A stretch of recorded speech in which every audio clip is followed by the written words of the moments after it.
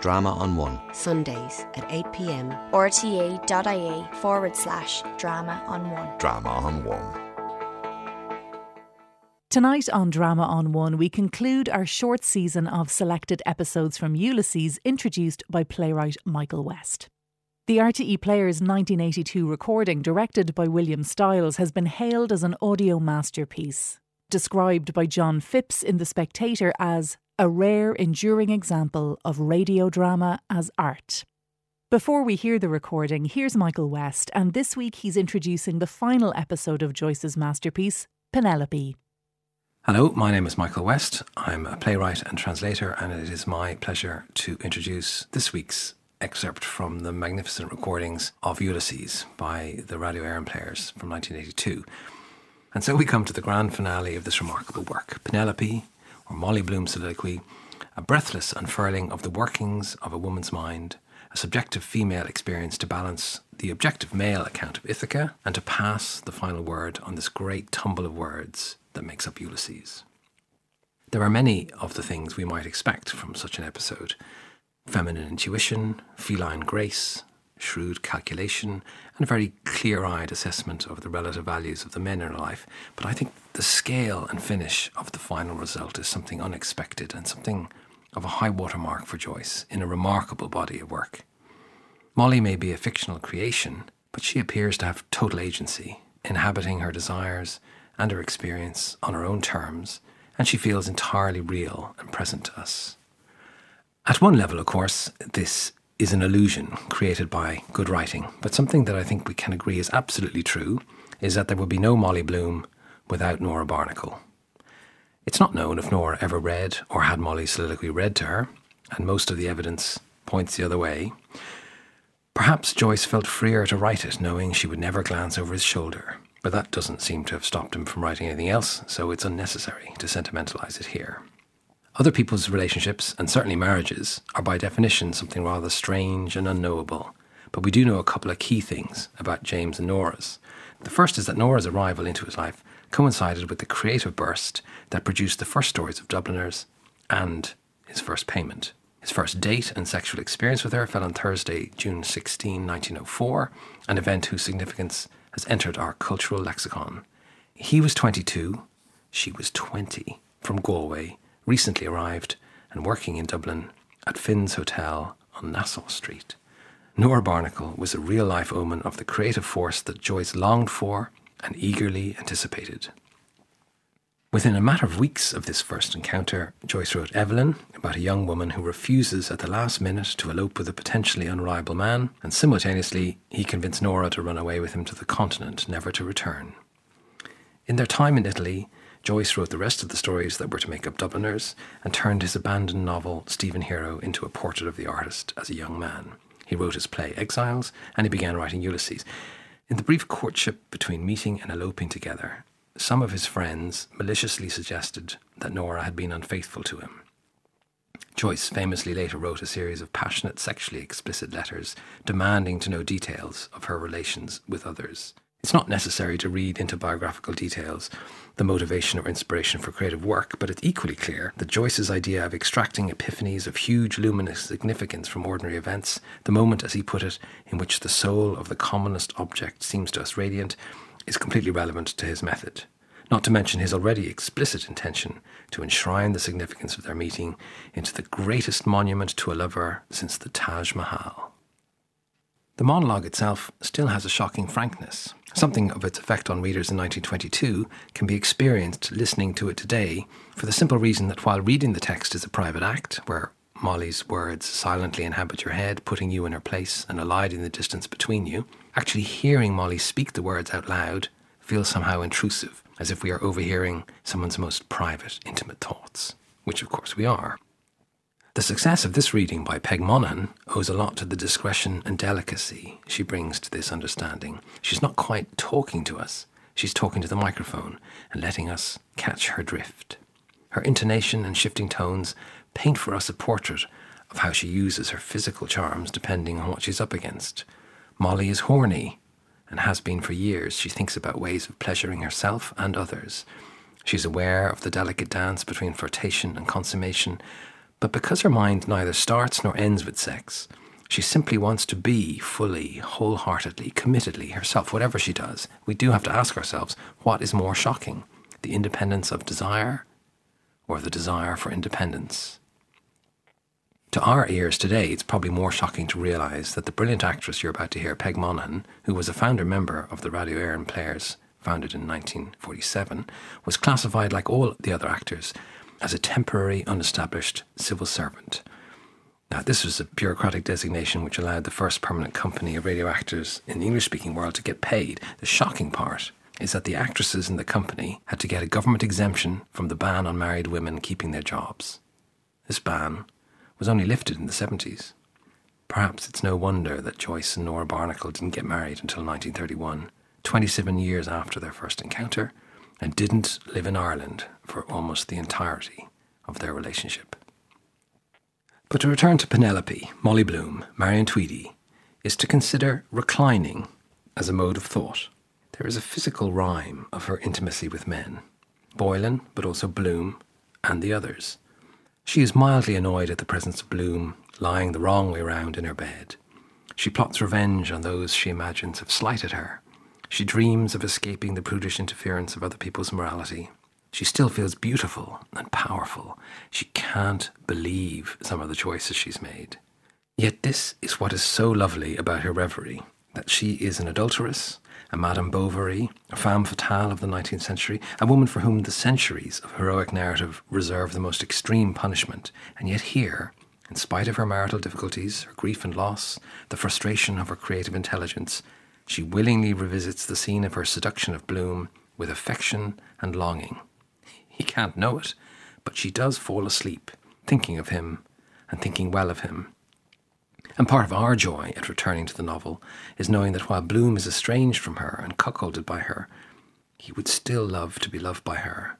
And the way that he carries himself throughout the day, the years, allows this possibility, even if it doesn't bring it any closer. Molly sees Bloom for who he is, and appreciates that, without apology for who she is and what she does with herself. To see and be seen like this, it suggests, is the highest goal, a hard-won achievement and epiphany in which the soul of the commonest person seems to us radiant. The final word Molly allows herself is famously a yes. Not the yes of everything will be fine, not the sentimental conclusion of a happy ending, more a statement that reality falls on us all like this, exactly like this, the way the snow falls on the living and the dead, and to hear it in the air feels like a defiantly radical act.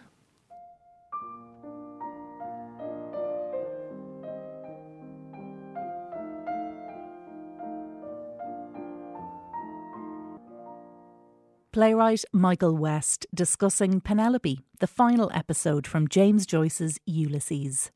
And now we'll hear an excerpt from the episode itself. Peg Monaghan plays Molly Bloom, lost in sleepy ruminations of Leopold Bloom, Blazes Boylan and others. And just a note that the programme contains strong language and adult themes from the start.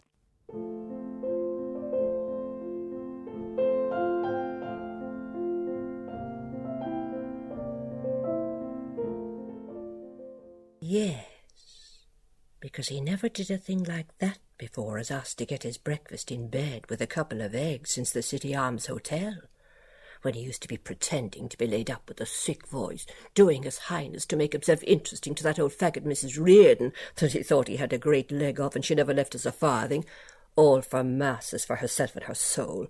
Greatest miser ever was, actually afraid to lay out fourpence for her methylated spirit, telling me all her ailments. She'd too much old chat in her about politics and earthquakes and the end of the world. Let us have a bit of fun first. God help the world if all the women were her sort, down on bathing suits and low necks. Of course nobody wanted her to wear. I suppose she was pious because no man would look at her twice. I hope I never be like her. I wonder she didn't want us to cover our faces. But she was a well-educated woman, certainly, and her gabby talk about Mr. Reardon here and Mr. Reardon there. I suppose he was glad to get shut of her and her dog smelling my fur and always edging to get up under my petticoats, especially then. Still, I like that in him, polite to old women like that, and waiters, and beggars too.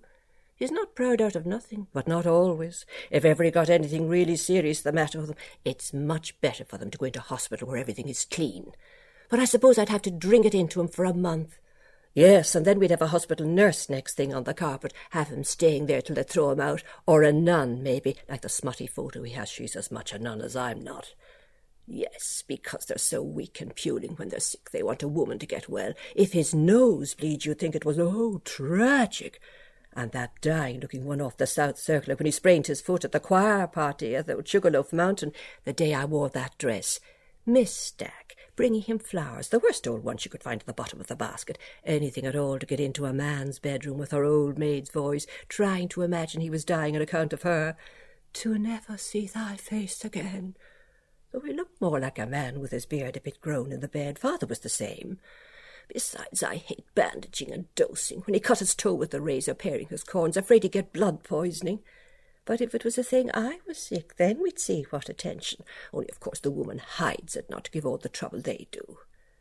Yes, he came somewhere, I'm sure, by his appetite. Anyway, Lovett's not or he'd be off his feed thinking of her, so either it was one of those night women if it was down there he was, really, and the hotel story he made up a pack of lies to hide it, planning it. Hines kept me. Who did I meet? Ah, yes, I met, do you remember Menton? And who else? Who? Let me see. That big babby face, I saw him, and he not long married, flirting with a young girl at Poole's Miriorama, and turned my back on him when he slinked out looking quite conscious. What harm, but he had the impudence to make up to me one time. Well done to a mouth almighty and his boiled eyes of all the big stupors I ever met, and that's called a solicitor. Only for I hate having a long wrangle in bed.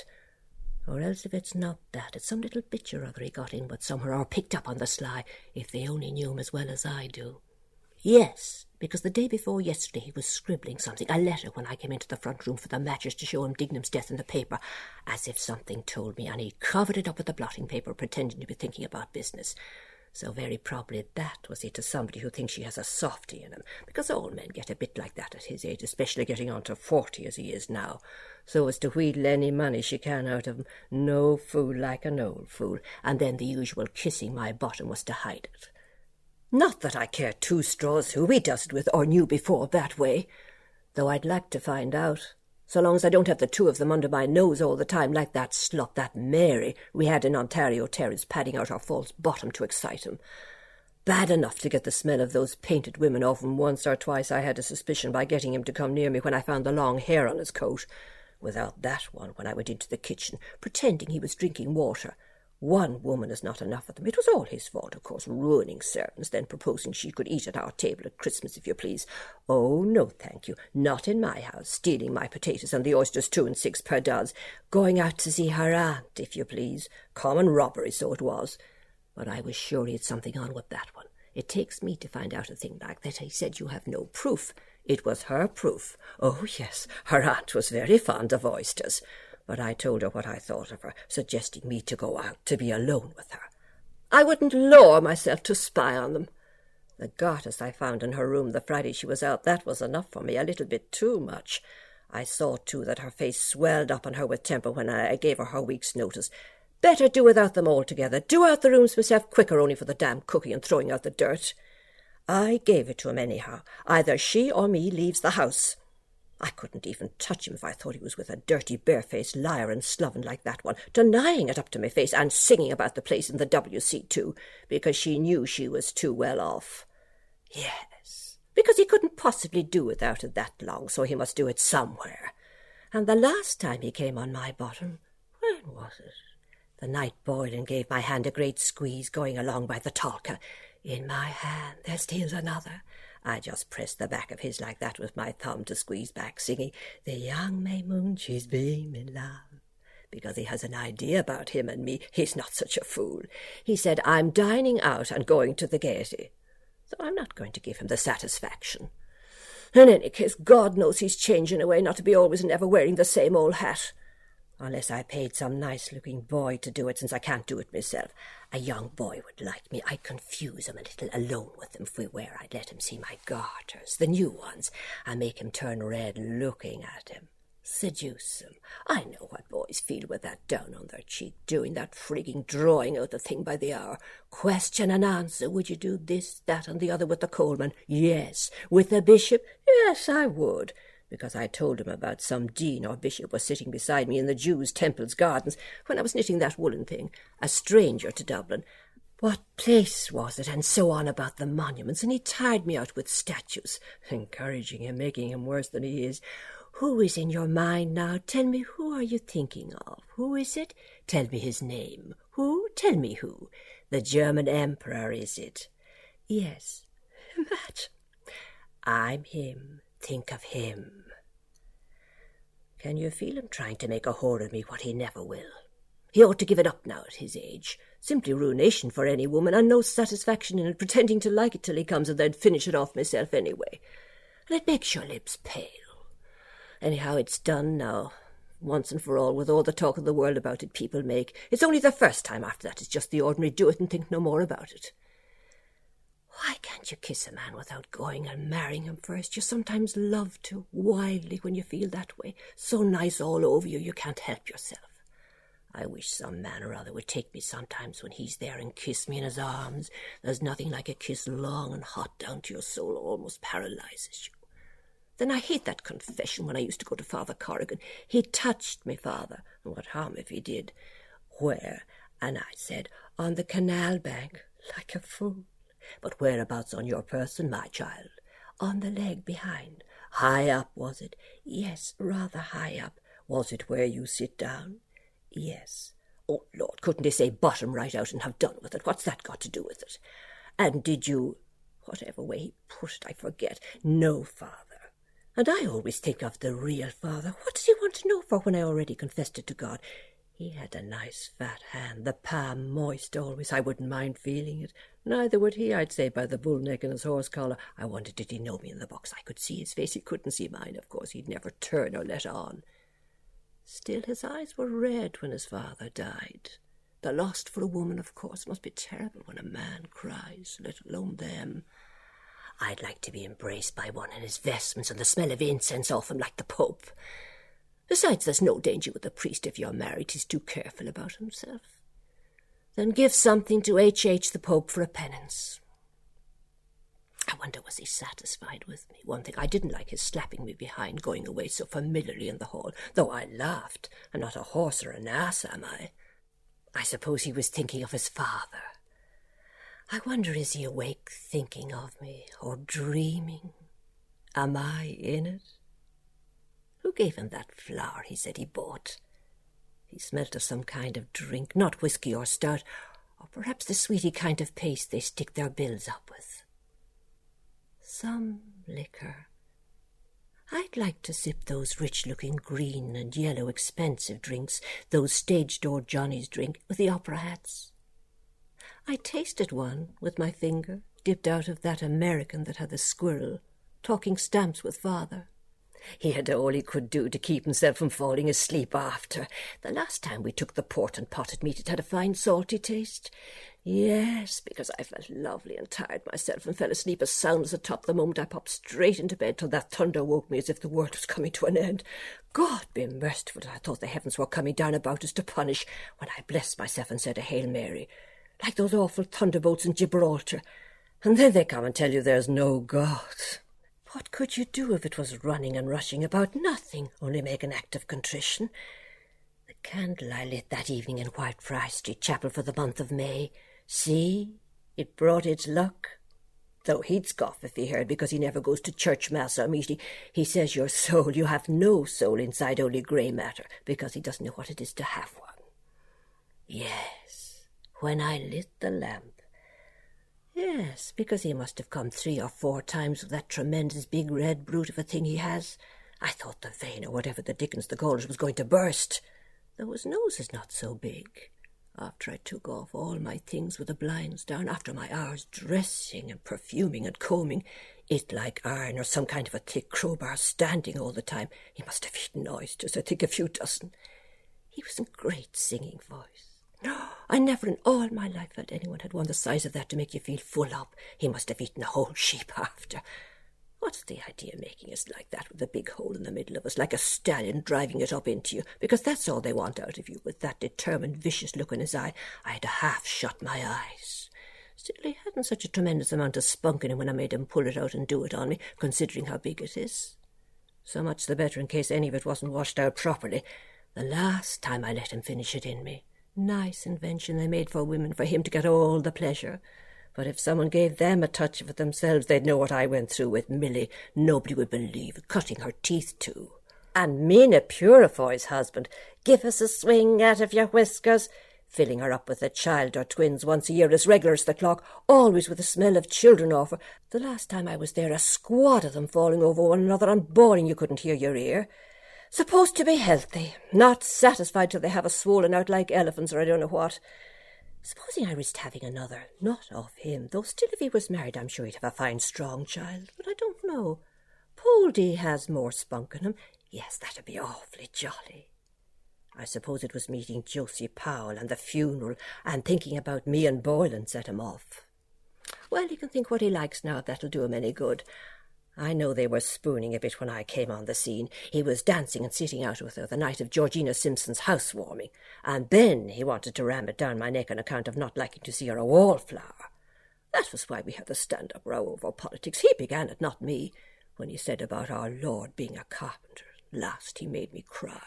Of course, a woman is so sensitive about everything. I was fuming with myself after for giving in, only for I knew he was gone on me.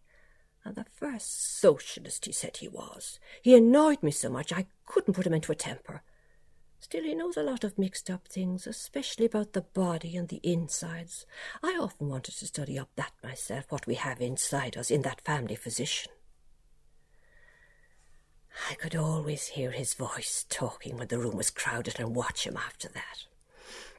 I pretended I had on a coolness with her over him because he used to be a bit on the jealous side whenever he asked, "Who are you going to?" And I said, "Over to Floey." And he made me the present of Lord Byron's poems and the 3 pair of gloves, so that finished that. I could quite easily get him to make it up any time I know how. I'd even supposing he got in with her again and was going out to see her somewhere, I'd know if he refused to eat the onions.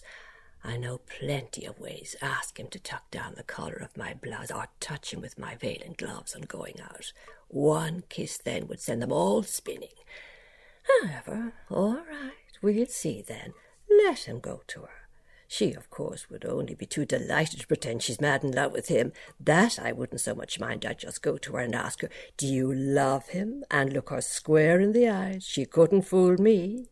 But he might imagine he was and make a declaration with his plabbery kind of a manner to her like he did to me. Though I had the devil's own job to get it out of him. Though I liked him for that. It showed he could hold in and wasn't to be got for the asking. He was on the pop of asking me too the night in the kitchen I was rolling the potato cake. "There's something I want to say to you," only for I put him off letting on I was in a temper with my hands and arms full of pasty flour. In any case, I let out too much the night before, talking of dreams, so I didn't want to let him know more than was good for him. She used to be always embracing me, Josie, whenever he was there, meaning him, of course, glomming me over, and when I said I washed up and down as far as possible, asking me, "Did you wash possible?" The women are always egging on to that, putting it on thick when he's there. They know by his sly eye, blinking a bit, putting on the indifferent when they come out with something. Kind he is. What spoils him I don't wonder in the least. But he was very handsome at that time, trying to look like Lord Byron I said I liked, though he was too beautiful for a man. And he was a little, before we got engaged. Afterwards, though, she didn't like it so much. The day I was in fits of laughing with the giggles I couldn't stop. About all my hairpins falling one after another with the mass of hair I had. "You were always in great humour," she said.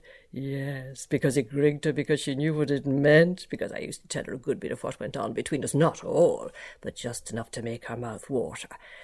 But that wasn't my fault. She didn't darken the door much after we were married. I wonder what she's got like now after living with that dotty husband of hers. She had her face beginning to look drawn and run down the last time I saw her. She must have been just after a row with him, because I saw on the moment she was edging to draw down a conversation about husbands and talk about him to run him down. What was it she told me? Yes, that sometimes he used to go to bed with his muddy boots on when the maggot takes him. Just imagine having to get into bed with a thing like that might murder you any moment. What a man! Well, it's not the one way everyone goes mad. Poldy, anyway, whatever he does, always wipes his feet on the mat when he comes in, wet or shine, and always blacks his own boots too, and he always takes off his hat when he comes up in the street like that. And now he's going about in his slippers to look for £10,000 for a postcard. UP up. Oh, sweetheart, May, wouldn't a thing like that simply bore you stiff to extinction? Actually too stupid even to take his boots off. Now, what could you make of a man like that? I'd rather die 20 times over than marry another of their sex. Of course, he'd never find another woman like me to put up with him the way I do. Know me, come sleep with me. Yes, and he knows that too at the bottom of his heart. Take that Mrs. Maybrick that poisoned her husband. For what, I wonder? In love with some other man, yes, it was found out on her. Wasn't she the downright villain to go and do a thing like that? Of course, some men can be dreadfully aggravating, drive you mad, and always the worst word in the world. What do they ask us to marry them for if we're so bad as all that? Yes, because they can't get on without us. White arsenic she put in his tea, off fly paper, wasn't it? Wonder why they call it that. I asked him, he'd say it's from the Greek, leave us as wise as we were before. She must have been madly in love with the other fellow to run the chance of being hanged. She didn't care if that was her nature. What could she do besides they're not brutes enough to go and hang a woman, surely, are they? They're all so different. Boylan talking about the shape of my foot, he noticed at once, even before he was introduced. When I was in the DBC with Poldy laughing and trying to listen, I was wagging my foot. We both ordered 2 teas and plain bread and butter. I saw him looking with his 2 old maids of sisters when I stood up and asked the girl where it was. What do I care with it dropping out of me, and that black clothes breeches he made me buy? Takes you half an hour to let them down, wetting all myself. Always with some brand new fad every other week. Such a long one I did. I forgot my suede gloves on the seat behind that I never got, after some robber of a woman, and he wanted me to put it in the Irish Times. Lost in the ladies' lavatory, DBC, Dame Street. Fine to return to Mrs. Marion Bloom. And I saw his eyes on my feet, going out through the turning door. He was looking when I looked back, and I went there for tea 2 days after in the hope, but he wasn't. Now, how did that excite him? Because I was crossing them when we were in the other room first. He meant the shoes that are too tight to walk in. My hand is nice like that. If only I had a ring with a stone for my month, a nice aquamarine. I'll stick him for one, and a gold bracelet. I don't like my foot so much. Still, I made him spend once with my foot the night after Goodwin's botch-up of a concert. So cold and windy it was. Well, we had that rum in the house to mull, and the fire wasn't black out when he asked to take off my stockings lying on the hearthrug in Lombard Street.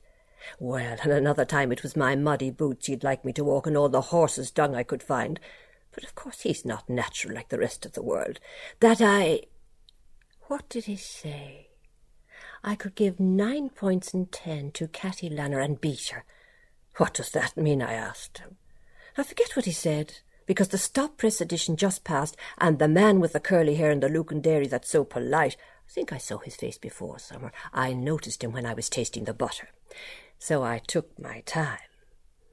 But tell Darcy, too, that he used to make fun of when he commenced kissing me on the choir stairs after I sang Gounod's Ave Maria. What are we waiting for? Oh, my heart, kiss me straight on the brow and part. Which is my brown part? He was pretty hot for all his tinny voice, too. My low notes he was always raving about, if you can believe him. I liked the way he used his mouth, singing. Then he said, wasn't it terrible to do that there in a place like that? I don't see anything so terrible about it. I'll tell him about that some day, not now, and surprise him. Aye, and I'll take him there and show him the very place, too, we did it. So now, there you are, like it or lump it, if he thinks nothing can happen without him knowing. He hadn't an idea about my mother till we were engaged, otherwise he'd never have got me so cheap as he did. He was 10 times worse himself, anyhow, begging me to give him a tiny bit cut off my drawers. That was the evening coming along Kenilworth Square. He kissed me in the eye of my glove. I had to take it off. Asking me questions, is it permitted to inquire the shape of my bedroom? So I let him keep it, as if I forgot to think of me. When I saw him slip it into his pocket, of course he's mad on the subject of drawers, that's plain to be seen. always skeezing at those brazen-faced things on the bicycles with their skirts blowing up to their navels. Even when Millie and I were out with them at the open-air fete, that one in the cream muslin standing right against the sun so he could see every atom she'd on. When he saw me from behind, following in the rain, I saw him before he saw me, however, standing at the corner of the Harold's Cross Road with a new raincoat on him, with a muffler in the Zangari colours to show off his complexion, and the brown hat, looking sly boots as usual. What was he doing there where he'd no business? They can go and get whatever they like from anything at all with a skirt on it, and we're not to ask any questions. But they want to know, where were you? Where are you going? I could feel him coming along, skulking after me, his eyes on my neck. He'd been keeping away from the house. He felt it was getting too warm for him. So I half turned and stopped. Then he pestered me to say yes, till I took off my glove, slowly watching him. He said my open-work sleeves were too cold for the rain, anything for an excuse to put his hand near me drawers. Drawers the whole blessed time till I promised to give him the pair off my doll to carry about in his waistcoat pocket. Maria Santissima, he did look a big fool dreeping in the rain. Splendid set of teeth he had, made me hungry to look at them, and beseeched of me to lift the orange petticoat I had on with the sun-ray pleats, that there was nobody, he said. He'd kneel down in the wet if I didn't. So persevering he would too, and ruin his new raincoat. You never know what freak they'd take alone with you. They're so savage for it, if anyone was passing. So I lifted them a bit and touched his trousers outside the way I used to Gardner after with my ring hand, to keep him from doing worse where it was too public. I was dying to find out was he circumcised. He was shaking like a jelly all over. They want to do everything too quick, take all the pleasure out of it. And father waiting all the time for his dinner. He told me to say I left my purse in the butcher's and had to go back for it. What a deceiver. Then he wrote me that letter with all those words in it. How could he have the face to any woman after his company manners? Making it so awkward after when we met, asking me, have I offended you? With my eyelids down. Of course, he saw I wasn't. He had a few brains, not like that other fool, Henny Doyle. He was always breaking or tearing something in the charades. I hate an unlucky man. And if I knew what it meant, of course I had to say, no, for form's sake. Don't understand you, I said. And wasn't it natural? So it is, of course. It used to be written up with a picture of a woman's on that wall in Gibraltar with that word I couldn't find anywhere, only for children seeing it too young. Then writing a letter every morning, sometimes twice a day. I liked the way he made love then. He knew the way to take a woman when he sent me the 8 big poppies, because mine was the 8th. Then I wrote the night he kissed my heart at Dolphin's Barn. I couldn't describe it. It simply makes you feel like nothing on earth. But he never knew how to embrace well like Gardner. I hope he'll come on Monday, as he said, at the same time. 4. I hate people who come at all hours, answer the door. You think it's the vegetables, then it's somebody, and you all undressed. Or the door of the filthy, sloppy kitchen blows open the day old frosty-faced Goodwin called about the concert in Lombard Street, and I just after dinner all flushed and tossed with boiling old stew. Don't look at me, Professor, I had to say. I'm a fright. Yes, but he was a real old gent in his way. It was impossible to be more respectful. Nobody to say you're out. You have to peep out through the blind. Like the messenger boy today, I thought it was a put-off first, him sending the port and the peaches first. I was just beginning to yawn with nerves, thinking he was trying to make a fool of me, when I knew his tat-rat-tat at the door. He must have been a bit late, because it was 3:15 when I saw the 2 Daedalus girls coming from school. I never know the time. Even that watch he gave me never seems to go properly. I'd want to get it looked after. When I threw the penny to that lame sailor for England, home and beauty, when I was whistling, there is a charming girl I love, and I hadn't even put on my clean shift or powdered myself for a thing. Then, this day week, we're to go to Belfast. Just as well he has to go to Ennis's father's anniversary, the 27th. It wouldn't be pleasant if he did. Suppose our rooms at the hotel were beside each other, and any fooling went on in the new bed. I couldn't tell him to stop and not bother me with him in the next room. Or perhaps some Protestant clergyman with a cough knocking on the wall. Then he wouldn't believe it next day we didn't do something. It's all very well a husband, but you can't fool a lover. After me telling him we never did anything, of course he didn't believe me. No. It's better he's going where he is. Besides, something always happens with him. The time going to the Mallow concert, at Maryborough, ordering boiling soup for the two of us. Then the bell rang. Out he walks down the platform with the soup splashing about, taking spoonfuls of it. Hadn't he the nerve? And the waiter after him making a holy show of his screeching and confusion for the engine to start. But he wouldn't pay till he finished it. The two gentlemen in the third-class carriage said he was quite right, so he was too. I'm so pig-headed sometimes when he gets a thing into his head. A good job he was able to open the carriage door with his knife, or they'd have taken us on to Cork. I suppose that was done out of revenge on him. Oh, I love jaunting in a train or a car with lovely soft cushions. I wonder will he take a first class for me? He might want to do it in the train by tipping the guard well. Oh, I suppose there'll be the usual idiots of men gaping at us with their eyes as stupid as ever they can possibly be. That was an exceptional man, that common workman that left us alone in the carriage that day going to Howth. I'd like to find out something about him. 1 or 2 tunnels, perhaps. Then you have to look out the window. All the nights are coming back. Supposing I never came back, what would they say? Eloped with them. That gets you on the stage. The last concert I sang at, where? It's over a year ago. When was it? St. Teresa's Hall, Clarendon Street. Little chits of misses they have now singing, Kathleen Carney and her like. On account of father being in the army and my singing the absent-minded beggar and wearing a brooch for Lord Roberts, when I had the map of it all, and Poldy not Irish enough. Was it him managed it this time? I wouldn't put it past him. Like he got me on to sing at the Stabat Mater by going round saying he was putting Lead Kindly Light to music. I put him up to that, till the Jesuits found out he was a Freemason, thumping the piano, Lead Thou Me On, copied from some old opera. Yes, and he was going about with some of them Sinner Fein lately, or whatever they call themselves, talking his usual trash and nonsense.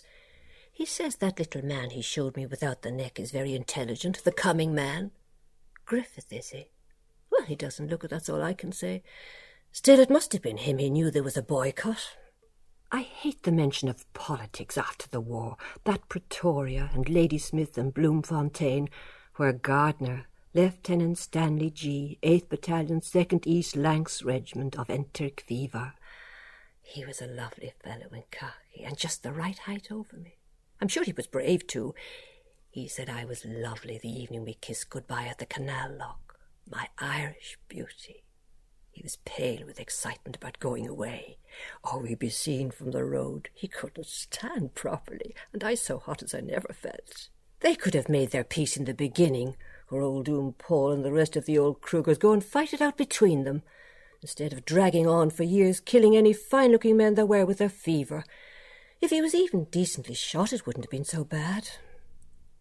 I love to see a regiment pass in review. The first time I saw the Spanish cavalry at La Roque, it was lovely. After looking across the bay from Algeciras, all the lights of the rock like fireflies. Or those sham battles on the 15 acres. The Black Watch with their kilts in time at the march past. The 10th Hussars, the Prince of Wales' own, or the Lancers. The Lancers, they're grand. Or the Dublins that won Tugela. His father made his money over selling the horses for the cavalry. Well, he could buy me a nice present up in Belfast after what I gave. They've lovely linen up there. Or one of those nice kimono things. I must buy a mothball like I had before to keep in the drawer with them. It would be exciting going around with them shopping, buying those things in a new city. Better leave this ring behind. Want to keep turning and turning to get it over the knuckle there. Or they might bell it round the town in their papers or tell the police on me. But they'd think we were married. Oh, let them all go and smother themselves. For the fat lot I care. He has plenty of money and he's not a marrying man, so somebody better get it out of him. If I could only find out whether he likes me. I looked a bit washy, of course, when I looked close in the hand-glass powdering. A mirror never gives you the expression.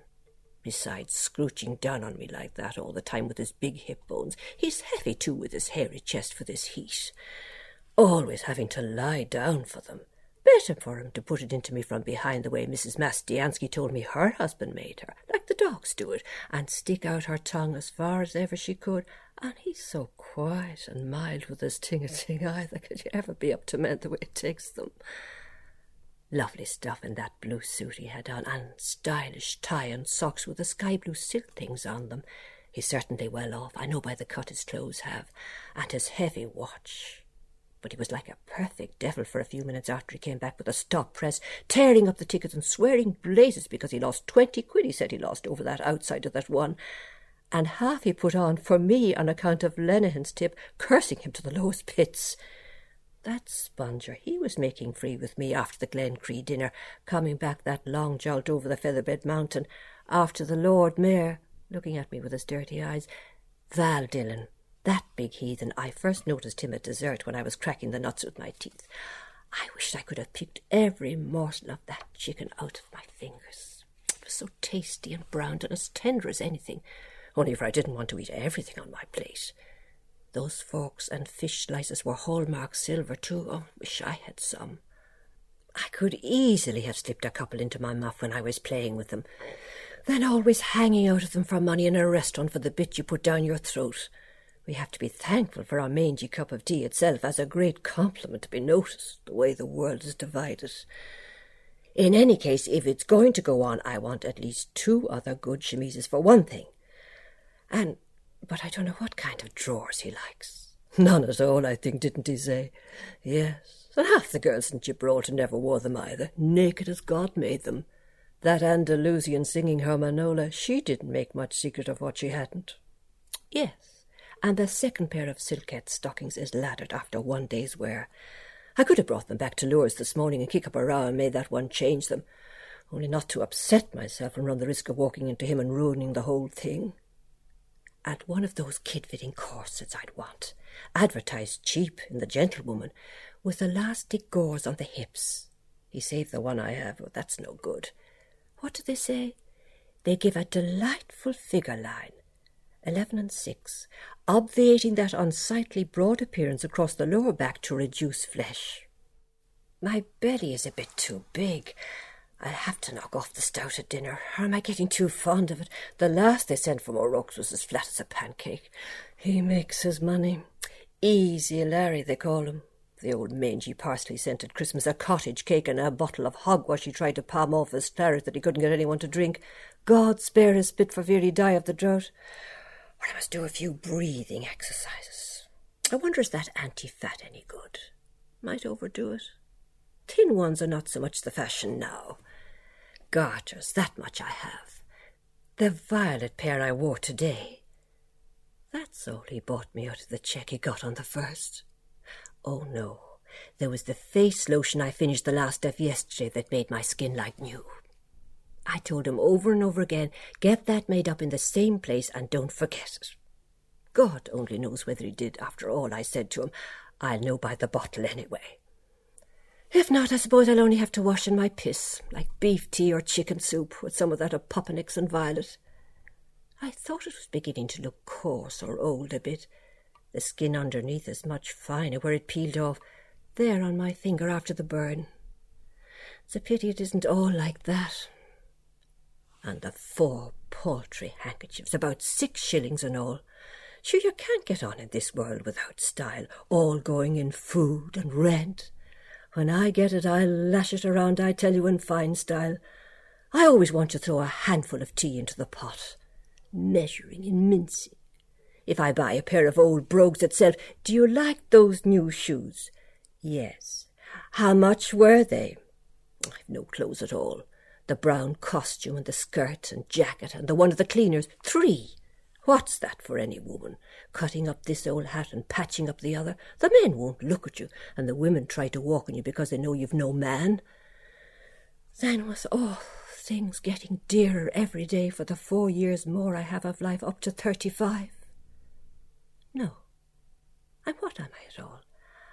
I'll be 33 in September. Will I? What? Oh, well, look at that Mrs. Galbraith. She's much older than me. I saw her when I was out last week. Her beauty's on the wane. She was a lovely woman, magnificent head of hair and her down to her waist, tossing it back like that. like Kitty O'Shea in Grantham Street.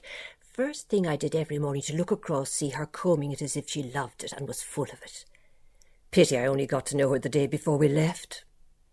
And that Mrs. Langtry, the Jersey Lily, the Prince of Wales was in love with. I suppose he's like the first man going the roads only for the name of a king. They're all made the one way. Only a black man's I'd like to try. A beauty up to, what was she? 45. There was some funny story about the jealous old husband. What was it all? And an oyster knife. He made her wear a kind of a tin thing round her, and the Prince of Wales, yes, he had the oyster knife. Can't be true, a thing like that. Because how could she go to the chamber when she wanted to? Of course she felt honoured. H.R.H. He was in Gibraltar the year I was born. I bet he found lilies there, too, where he planted the tree. He planted more than that in his time. He might have planted me, too, if he'd come a bit sooner. Then I wouldn't be here as I am. He ought to chuck that free man with the paltry few shillings he knocks out of it and go into an office or something where he'd get regular pay, or a bank where they could put him up on a throne to count the money all day. Of course, he prefers plottering about the house so as you can't stir with him any sides. What's your programme today? I wish he'd even smoke a pipe like father to get the smell of a man, or pretending to be mooching about for advertisements when he could have been a Mr. Cuffstill only for what he did. Then sending me to try and patch it up. I could have got him promoted there to be the manager. He gave me a great mirada once or twice. First he was as stiff as the mischief. Really and truly, Mrs. Bloom. Only I felt rotten simply with the old rubbishy dress that I lost the leads out of the tails with no cut in it. But they're coming into fashion again. I bought it simply to please him. I knew it was no good by the finish. Pity I'd changed my mind of going to Todd and Burns, as I said, and not Lee's.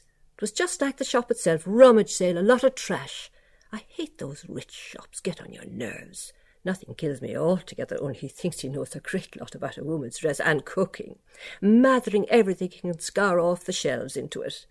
If I went by his advices, every blessed hat I put on, does that suit me? Yes, take that, that's all right. The one like a wedding cake standing up miles off my head, he said, suited me, or the dish-cover one coming down on my backside on pins and needles about the shop girl in that place in Grafton Street I had the misfortune to bring him into, and she as insolent as ever she could be with her smirk, saying, I'm afraid we're giving you too much trouble. What's she there for? But I stared it out of her.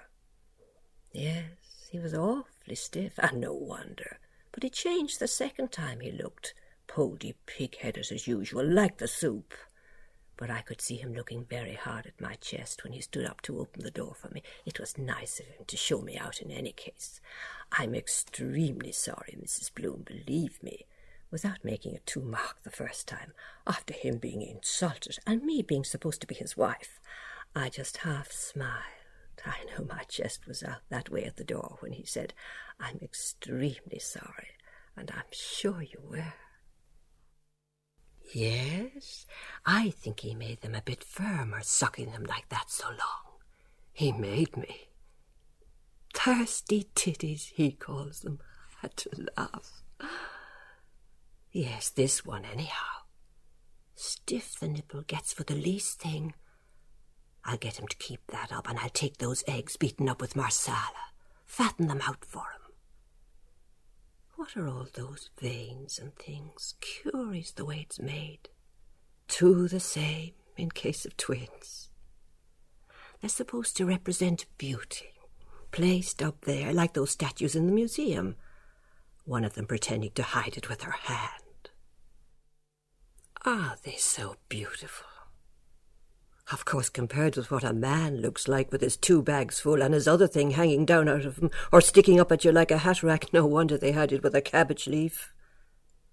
The woman is beauty, of course, that's admitted.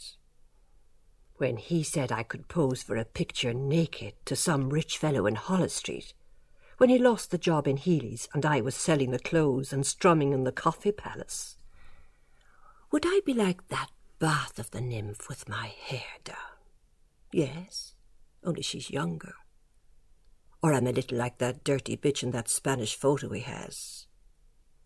The nymphs, used they go about like that? I asked him.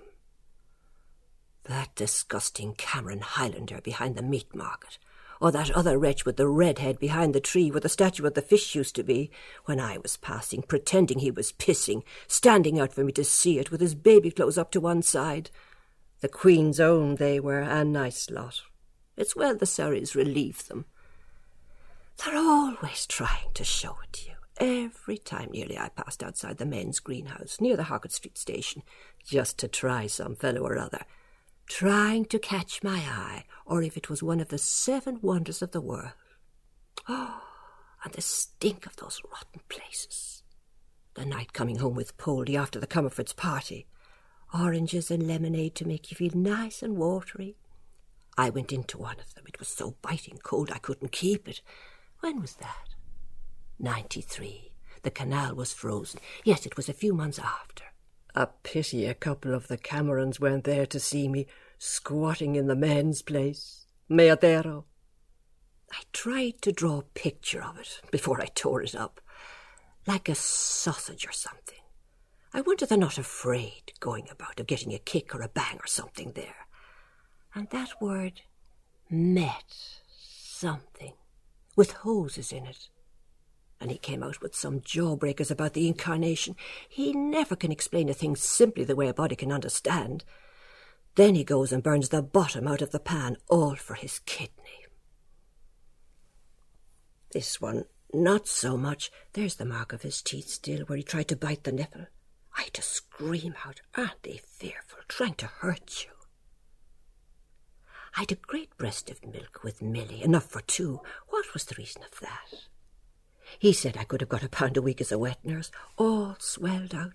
The morning that delicate-looking student that stopped at number 28 with a citron's penrose nearly caught me washing through the window, only for I snapped up the towel to my face.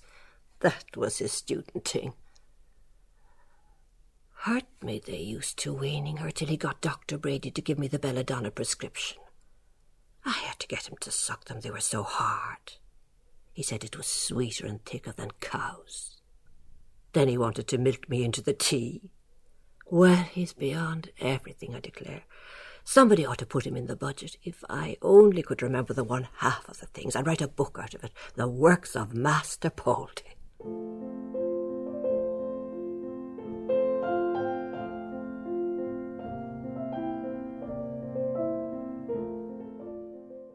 You've been listening to an excerpt from Penelope, the final episode from James Joyce's Ulysses, the 1982 recording by the RTE Players, directed by William Stiles and recorded by Marcus MacDonald. Peg Monaghan played Molly Bloom. For full production credits, go to rte.ie/drama on one.